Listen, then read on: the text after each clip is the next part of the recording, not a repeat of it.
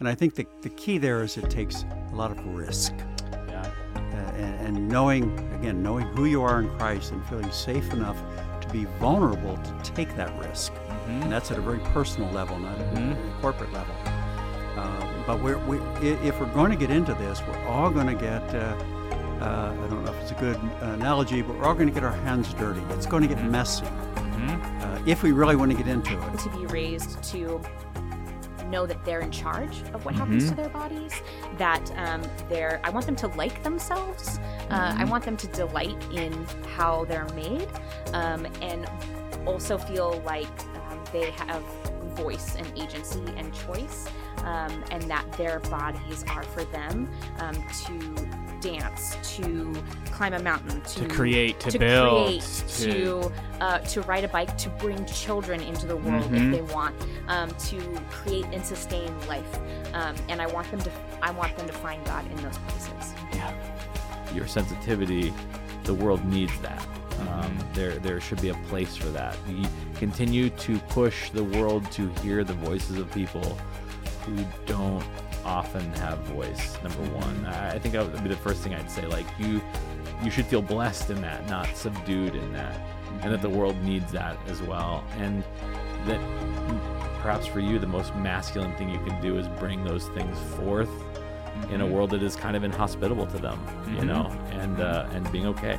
Even if you are in a space where you don't know how to make space at the table for a woman, would you bring people around you that do, right? Would you not?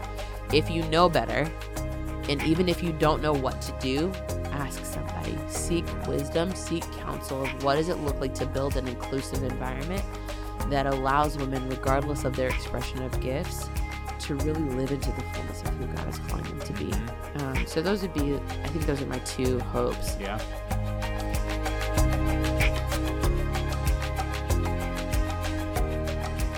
Hey guys, welcome to Season 3.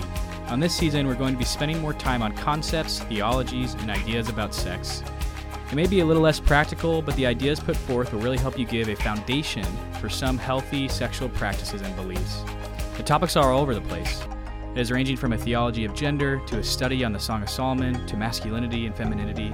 And as always, you don't have to agree with the ideas presented on each episode. This podcast is not meant to be one you simply agree with, but rather one you wrestle through. The hope is not simply to deconstruct bad beliefs, but to build healthy and holy new ones. This season is mostly about building new ideas. The Hope Project's main hope is that this podcast is not needed anymore. That the church would have these conversations, that the church would not simply give in to culture's teachings, nor try to be countercultural in ways that aren't really biblical. The hope is that you would take the conversations here and bring them into your churches, that you would be the church, which is the hope of the world. And if you do not identify with the Church of Jesus, that's totally okay. I hope this podcast can still speak life to you and show the goodness of sexuality. And as always, this podcast isn't for everyone. It may not be right for certain ages, it may not be right for certain groups, and I'd ask that you thoughtfully consume this podcast and not simply allow it to be another unregulated entertainment that you listen to. And so, that's it. And as always, may the God of hope fill you all with joy and peace in believing, so by the power of the Holy Spirit you may abound in hope.